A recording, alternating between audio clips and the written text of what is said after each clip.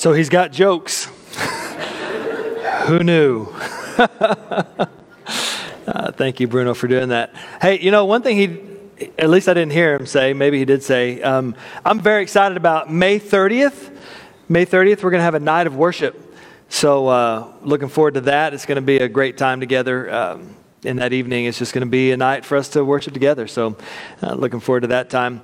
Also, I want to make an announcement. This is really cool. I should have talked about it before, but I didn't get to, didn't think about it last week. I don't know if you guys knew, and if you follow along on any of my social media, you saw that this Thursday, our boys baseball team won the state title in baseball. How about that? Isn't that awesome? Yeah, it's very excited for them. Happy that they won the baseball championship, which is, I got to tell you, it's crazy for a first year school to win the state title in football and baseball, runner up in basketball. Like, our sports is just doing so good. But it's more than sports, and I'll talk about that later on. We have a thing coming up. Our academics are just great. We have good academics. We have just a couple of graduating this year, but they're graduating with over 20 credit hours of college each. And it's just amazing. Our school is doing so well. And thank you guys for your support. It's almost over for this inaugural year. And, you know, I guess it's sad that school's going to be over. All the kids wish they could go year round, but we're just not going to let them. We're going to make them take a break over the summer. And I'm sure they're going to love that. But also, it's not just our school. All the kids of all the schools, I know they look forward to the summer break. It's a exciting time for them to have a little time off. So, all right. Well, we're going to talk today about unoffendable. Unoffendable. I have a confession. Our son still sleeps with us. Parents don't like it when I say that. Because, parents get all judgy. You guys, they say you need to keep him outside. Like, don't even look at him. Pay him no attention. That's how you handle that. I'm just kidding. Our son doesn't sleep with us anymore. We don't let him do that. But, we do. It is funny. When we had kids, my wife was the one saying, they will not sleep with us, first of all. Just so you know, they're not going to sleep with us. And we are going to put them in their own room. But, honey, he's crying. I don't care. Let them stay out there. And it's to the point now where they don't want to sleep with us, really.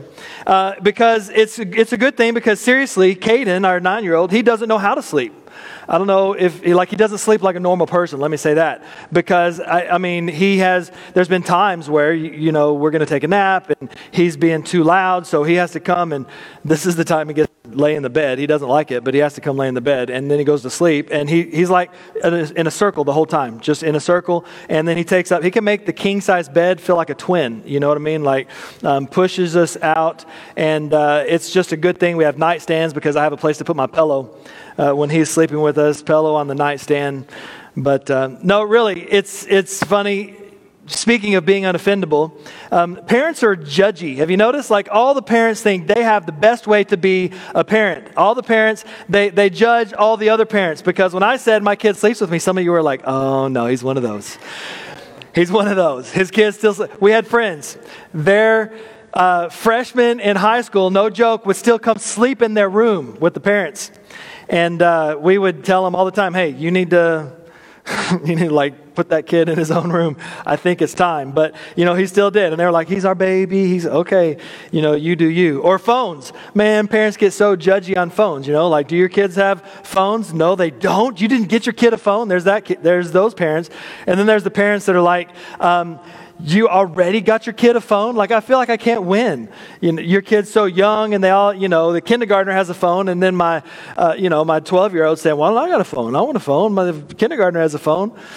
And parents are judging each other. We decided long ago, in all seriousness, that we would just leave the parenting to the parents. You know, if a parent tells us they're going to buy their kindergartner a phone, that's fine. If they tell us they're going to buy their senior in high school a phone, that's fine too. Like, you do you. You want your kids to sleep with you till they're senior in high school? Good. It doesn't matter to me. Like, you want to cut your kids' steak up when they're 20? I don't care.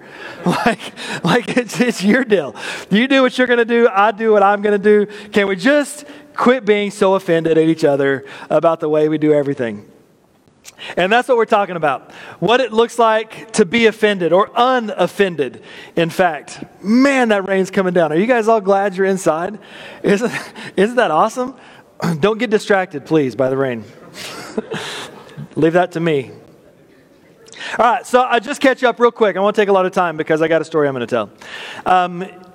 We've been talking about what it means to be unoffended and unoffendable. And it's being offended plays such a big part of our lives.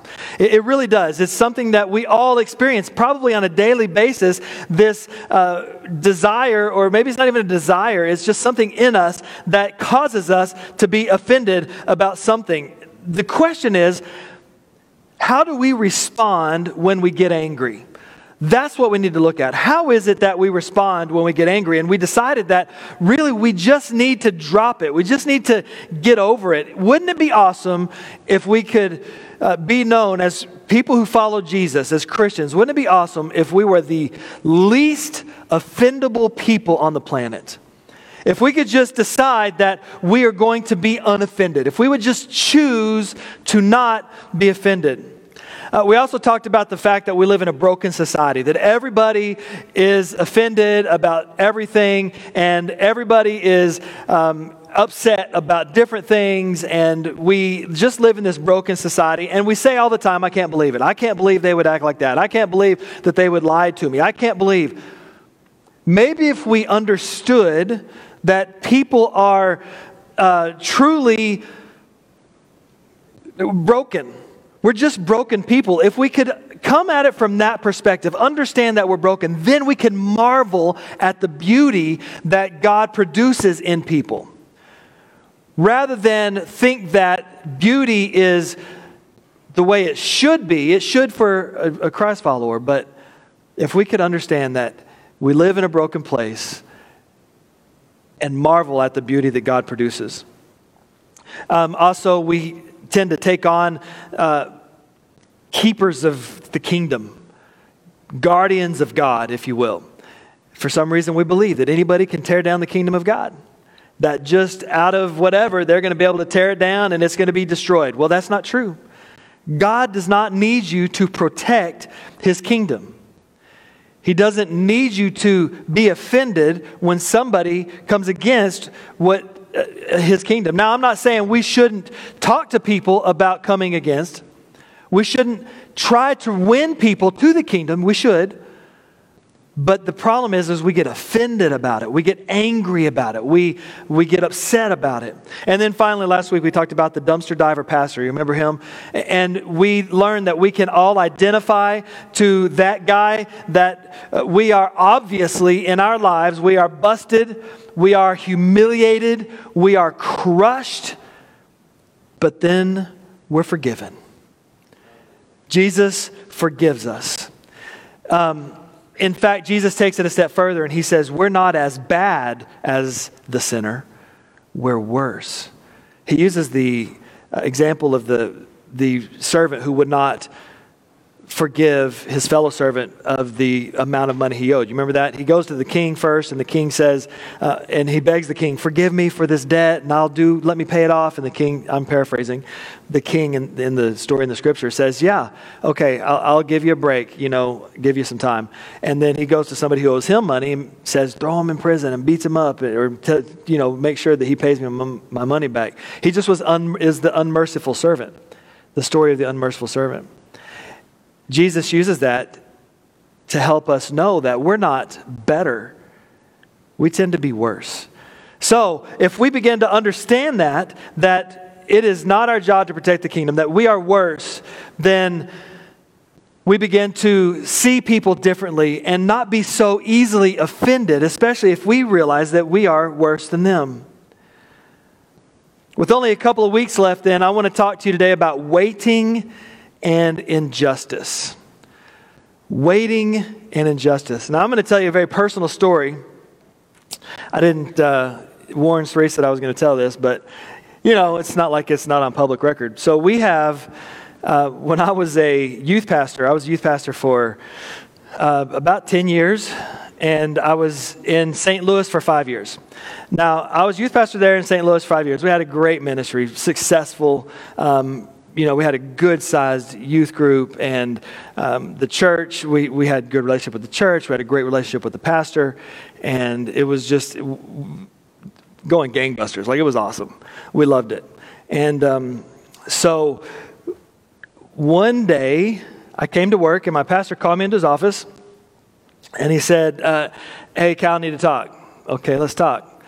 He said, listen, I think that you're done here.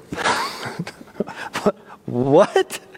What do you mean I'm done here? He says, I just think it's time for you to move on.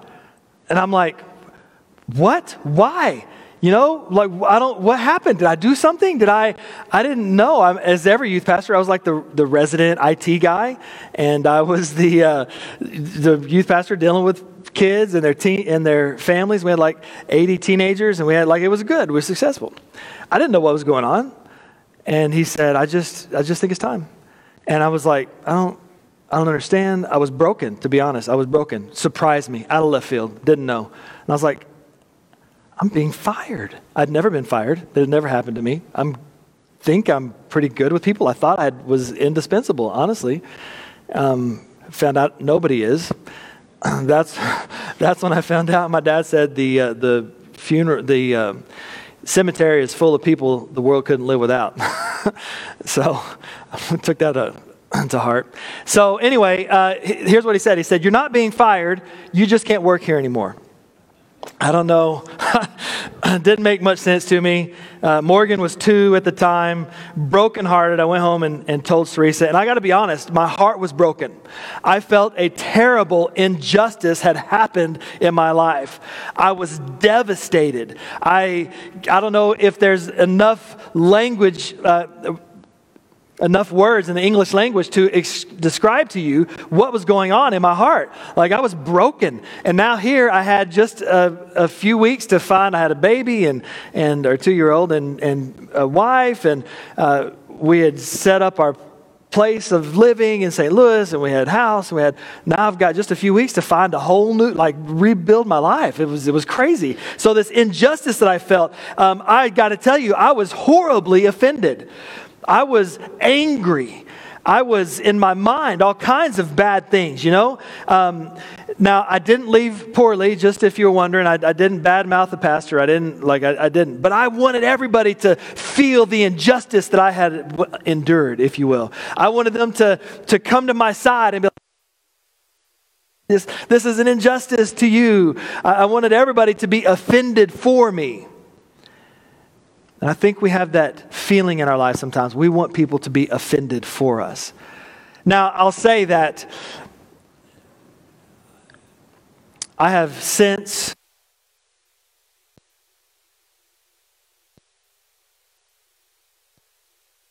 I am happy with my life and how it's turned out. I wouldn't be here today if that hadn't happened. So that's when you also look back, and with the perspective of time, I understand that God works all things for the good. Remember that in your life. When something devastating happens, when something horrible, when you suffer an injustice yourself, God always has it in hand. And I'm happy with everything. So don't get me wrong. I was not an angry person running around. I became a senior pastor after that. I thought, listen, I'm going to be my own boss now. And then I found out I have to work with the church board, and that's a whole nother story. So, I think about our self-righteous, self-important, skewed version of justice. A missionary friend of mine named Danny, he asked me, Cal, what do people in America pray for? What is it that they pray for? Because when you're hungry, you go to the pantry and you get food. When you're tired, you go to your bed and you lay down. When it's raining outside, you go to your house under a roof. So what is it that you guys pray for over there? I said, oh, that's a good question. We're offended. We pray for that. No matter the injustice, the big question is, here's the question. Aren't we supposed to be angry at injustice? And that's a question for us today. And I think very, very important in today's climate. Aren't we supposed to be angry at injustice? Because everybody today is suffering an injustice. And I'm going to say, and we'll get to the bottom. Don't turn me off now, but I'm going to say no. I don't believe that we're supposed to be angry at injustice. And let's go through this so you'll understand where I'm coming from. Here's the first. A stand or a stand? Are we taking a stand or a stand? You know, I have to say that once we started talking about being offended about injustice, not being offended at injustice, it just feels strange. After all, it seems like it's against natural tenets. It's not natural. It's counterintuitive. It violates conventional wisdom, right? We're told if there's an injustice, get angry about it. Go do something about it. But as unnatural as it is to not be angry about injustice, it's also unnatural to love your enemy. God didn't call us and say, hey, listen, follow me and everything's going to make perfect sense. Sometimes things happen that make no sense, but God takes those and uses those to help. Let's face it, in our society, anger and action go hand in hand. Wouldn't you agree? It just seems like they do. We can't imagine doing one without having the other. I mean, just look at Twitter and Facebook sometime, if you're brave enough. I don't see it as much on Instagram. I bet it's there. You see anger all over the place. People are mad about this or that, and they have to take a stand about this thing, right? I mean, you've seen that. Now, speaking your mind is something you have the right to do. And I don't think that should ever be taken away. You should be able to speak your mind. But as Christians, what mind are you speaking? As people who follow Jesus, what is it that you're saying? And here's something I bet you didn't know about anger and action. There's a recent study, and it found that people who are for a cause online are not more likely to do something about it. In fact, they are less likely. Did you know that? According to the research done at the University of the British Columbia, the people who click like or help the poor children of wherever are actually less likely to help the poor children of wherever. It's crazy, right? You wouldn't think that's the case. Here's the point. We're in love with taking a stand that cost us nothing. It's super easy to click on like, help the poor children of wherever. But it's hard to do something to help the poor children of wherever. So when we say we're going to take a stand, we think we've got to get involved and do something. And if we're angry, we say, my anger is a righteous anger. And since it's a righteous anger, it stands to reason that we're actually more righteous than the people who aren't angry. It's a righteous reason. And now that it's a righteous reason, I step into being angry, my anger becomes righteous anger in my mind. I justify it. Oh, it's a righteous anger. You guys have been there. It's a righteous anger. They're not angry. Oh man, I'm more righteous than they are. They're not righteous. They're not mad at all. I am mad. This is righteous. The myth of righteous anger keeps us from taking action because we get caught up in congratulating ourselves for how righteously angry we are. We don't take action because we're like, man, look, I'm so proud of myself. I'm so good. I'm righteously angry about this thing. More righteous than them. They're not nearly as angry as I am. On the flip side, there's someone who didn't get the bumper sticker, someone who didn't click like, who's actually giving their time and their treasure to help the poor children of wherever. They're doing something. What they're finding is that the people who are The most indignant in a protest of injustice are the least likely to give up any of their own comfort or safety or money or resources to do anything about it. It's crazy, right? That's what the research shows us. So the most angry person on Facebook has done nothing, probably. This is hard. And because you can drop a bomb all day long. Twitter, some of these mean tweets that we see, they're crazy. Just drop a bomb. Boom. Done. You going to do something? No, I did it. I did it. It's good. It's out there. It's righteous. The Bible tells us plenty of times to act, and never does it say out of anger. And here's the scripture. 1 Corinthians 13. We all know it. If I speak in the tongues of men and of angels, but have not love, I am a noisy gong or a clanging cymbal. And if I have prophetic powers and understand all mysteries and all knowledge, and if I have all faith so as to remove mountains, but have not love, I am nothing.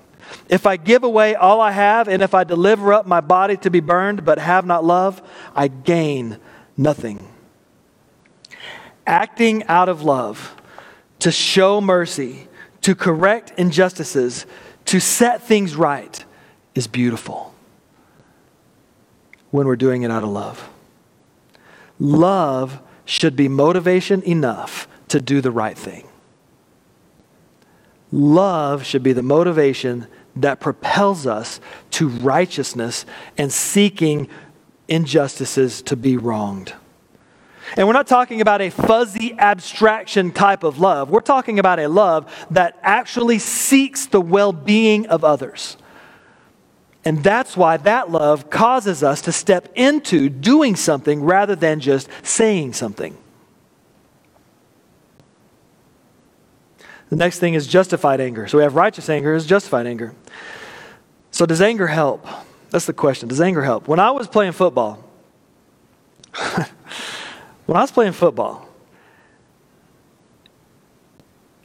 if you could get angry before a game, it seemed to help. I don't know. You guys ever, or if you've been involved in any kind of athletic event or competition, not a thinking competition because that anger is going to mess you up. But, we're going to do something and I'm going to play football, or you see it all the time with fighters before they do some MMA or boxing. Like, if you get angry, it's going to help me. It's going to give me some extra oomph and some power. So what we do is we kind of take that mentality and we move it into all the things of our lives.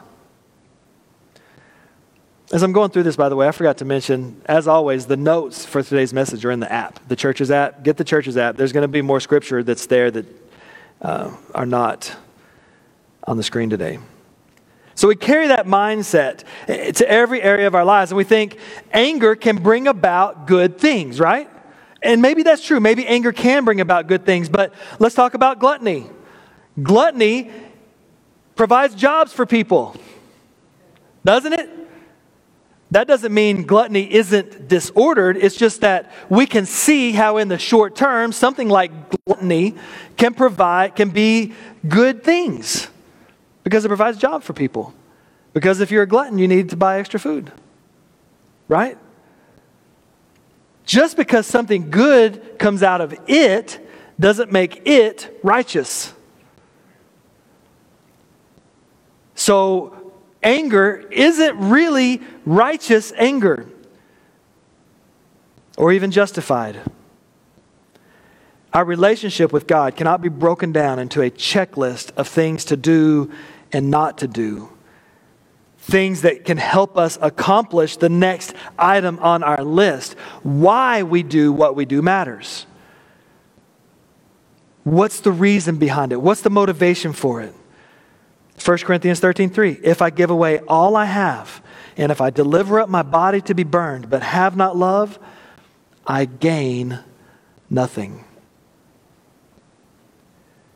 As you're thinking everyone like this, circular reasoning, is my anger justified? If yes, then it's justifiable anger. Have you ever done that?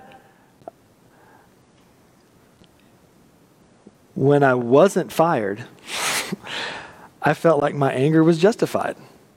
I really did. because I was upset for a justified reason. Oh, so it's justifiable anger. Then we look at the scripture that we read last week where God got angry because you remember, so the unmerciful servant went to the king and said, hey, I need a break here. I can't pay you right now. And the king says, okay. And then the king finds out that the unmerciful servant was not having mercy against somebody else, a fellow servant that owed him money.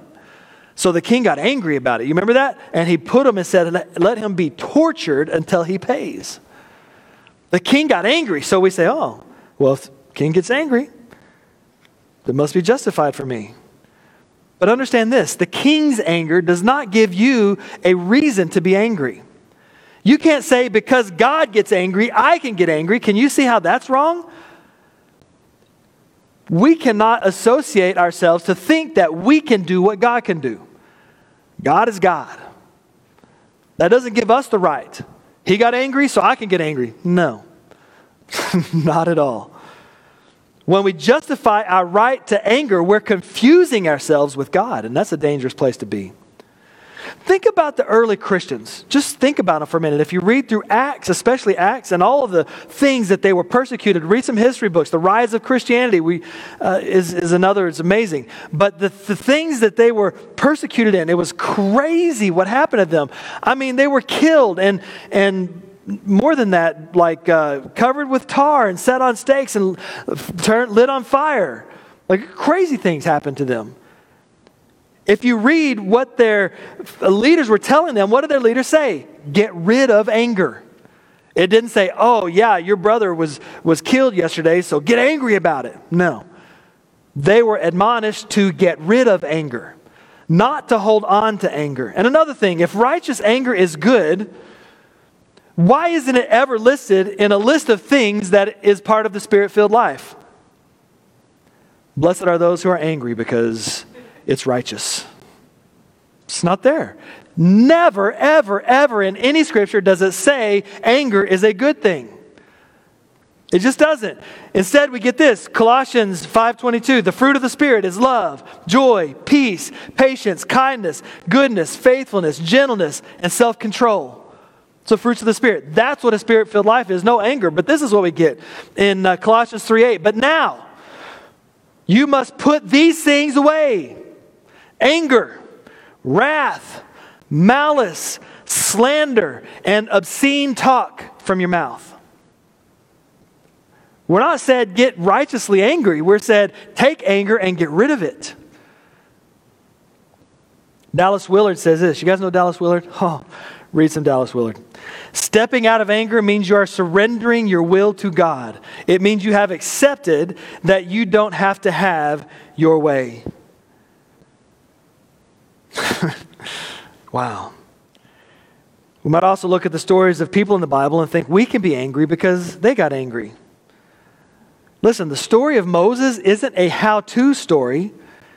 It's a story that points to the goodness of God. Moses was still a person. He was still human. He made mistakes. Don't look at Moses and think this is how you do it. Then Moses started off by killing somebody. Like that's not right. But it does point to the goodness of God. Here's the last one. We need to be motivated by love. During the famous bus boycott in Montgomery, Alabama in 1955, King was accused of various things, and they said that there was a lack of settlement in the boycott, and it was his fault. And here's what he wrote after that. That Monday I went home with a heavy heart. I was weighed down by a terrible sense of guilt, remembering that on 2 or 3 occasions I had allowed myself to become angry and indignant. I had spoken hastily and resentfully, yet I knew that this was no way to solve a problem. You must not harbor anger, I admonished myself. You must be willing to suffer the anger of the opponent, and yet not return anger. Listen, if anybody could have a righteous anger, it was him, right? But motivation matters. If one were to ask, how can we fight injustice without anger? Our answer should be, we fight it with love. That should be our motivation. Dietrich Bonhoeffer, he's another one. You guys know Bonhoeffer? Man, he wrote a book called The Cost of Discipleship. Gave his life, eventually. And he said this, Jesus will not accept the common distinction between righteous indignation and unjustifiable anger. The disciple must be entirely innocent of anger, because anger is an offense against both God and his neighbor. For the Christian, motivation matters. Action doesn't need to be born out of anger. So now do you understand where I'm going with this? It's not that we shouldn't act. It's not that we should see injustice and do nothing. It's that we should see injustice and do something. Absolutely do something. But what motivates you? It's very easy to be angry. And I'm not using Bonhoeffer and Dallas Willard as scripture, because we have it in the scripture already. Don't do it. But you have two people who were leaders of the Christian faith who also are saying, don't be angry. Our motivation should be love. Love should be it is the most powerful motivator in the world. Love is what caused God to send his son Jesus to die on the cross. Love is what caused Jesus to allow himself to be crucified. Love is what causes a mother to give her life for her child. Love is what causes a man to sacrifice himself for his family. Love is a powerful motivator. We don't have to be angry to do something. We should be filled with love. Feeling powerless is excruciating, isn't it? Yeah. It feels like that's kind of what I'm saying, but however the world says we should act, we shouldn't act that way. We want justice, and we want it now. If we can't get it, at least we feel good about the anger we're holding about the injustice. That's kind of some of our logic. What about the Bible? What does the Bible say to do? How does the Bible say to handle this? And this is where the Bible app will come in handy for you. I mean, the church's app, to look at the scripture. I think it's something that's truly revolutionary, what the Bible says, and it's completely at odds with our culture. And that is to wait. It's so hard. I'm full of books today. Another book you should read is Waiting on God by Andrew Murray. Awesome. Psalm 27:14. Wait on the Lord. Be of good courage, and he shall strengthen your heart. Wait, I say, on the Lord. Psalm 37:9. For evildoers shall be cut off, but those who wait on the Lord, they shall inherit the earth. Psalm 37:34. Wait on the Lord and keep his way, and he shall exalt you to inherit the land when the wicked are cut off, and you shall see it. Proverbs 20:22. Do not say, I will recompense evil. Wait for the Lord, and he will save you. These are just a few. The Bible is full of scriptures that tells us to wait. Wait. Makes no sense to us now. But then again, God says, my ways are not your ways, and my thoughts are not your thoughts. We can find peace by waiting on God. And I'm not saying to wait and do nothing. Waiting in this sense is finding yourself centered on God, finding yourself in his presence, waiting. It's not waiting and not doing something. It's waiting in God. Understand that. And then God's going to direct you. He's going to fill you with love. He's going to give you the best way to move forward, the best course to fix whatever injustice. Our anger is not a sign of trust in God. In fact, it's the opposite. We worry that someone is going to get away with something. That's our worry. Like God isn't noticing the injustice. as I've gotten involved with Rescue Hill and some of the human trafficking things that go on, I got to tell you, I'm looking and I'm saying, God, don't you see the injustice that's happening? God, we need you. God, it makes you want to get angry. But be careful with your anger. Why do we have to be angry to seek justice? We don't. Can't we just want to see justice in the world? Micah 6:8 says this, He has shown you, O mortal, what is good. And what does the Lord require of you? Today's title. To act justly, to love mercy, and to walk humbly with our God. So let's work for justice and mercy. And while we're at it, trust God. Can we do that? Who, by the way, loves justice and mercy more than you ever will. And we went through justice before too.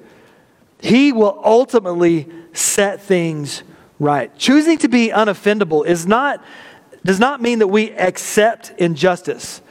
It means actively seeking justice and loving mercy while walking humbly with God. Does that make sense? Actively seeking justice and loving mercy while walking humbly with God. So today, as we get ready to close, I just want to ask you, can you ask God to help you seek justice and be motivated by love? Seek justice and be motivated by love. Not by anger, not by hate. You'll get so much further if your motivation is love. And honestly, if we claim to be followers of Jesus, then His love is going to fill us and cause us to act. It just will. And remember, loving is seeking others' well-being. That kind of love. Not I love you, and then on with your life. It's, I love you, so that causes me to want to give my time. I love you, that causes me to want to give my resource. I love you, that causes me to want to help. So, man, let's make that our goal this week. Can we seek justice, but do it out of love? Let's pray. Lord, we thank you for this morning, for what you've done for us. We thank you for being with us. God, I just ask this morning that you would truly show us how much you love us, and then that we might become conduits of that love, so that love takes away all anger, so that love is what fills us with your love, so that the anger has no place in our lives. And then that love causes us to move to action. That's my hope for all of us. Wouldn't it be awesome if we were a church known for pursuing justice, motivated by love? So help us with that, God. And help us be the people you've called us to be. Help us to be unoffendable. In Jesus' name we pray. Amen.